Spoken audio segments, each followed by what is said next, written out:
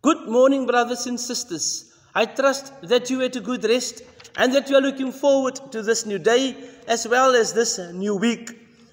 This is Patkos, week 6.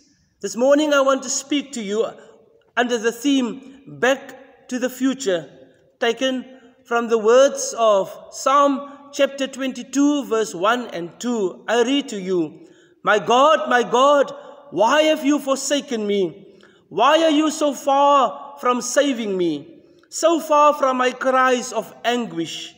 My God, I cry out by day, but you do not answer, by night, but I find no rest. Dear brothers and sisters, all the songs that David wrote, Psalm 22 is the most poignant, piercing, powerful, and prophetic. Jesus himself quoted from this psalm as he was dying on the cross. It was written 1,000 years before Jesus was born and 800 years before crucifixion was even invented.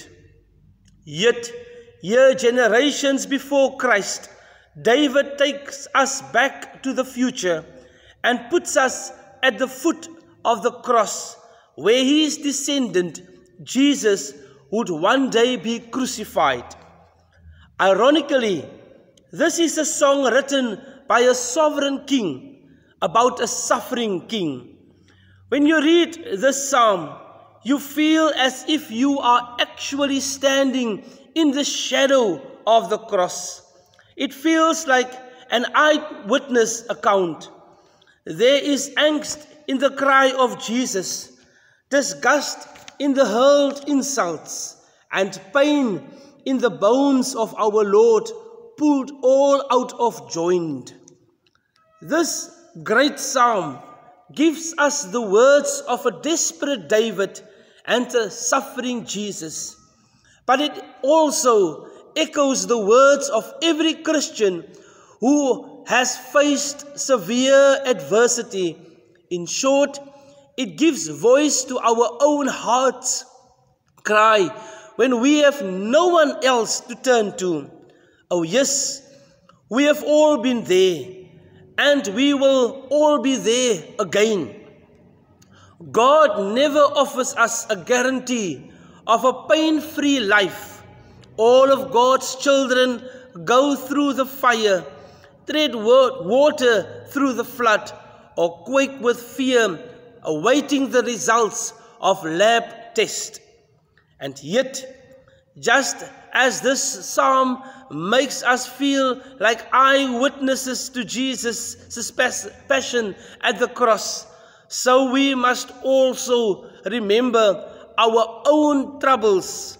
Also have an eyewitness, Jesus, who bore the pain that would secure our release from sin, now sees our every crisis.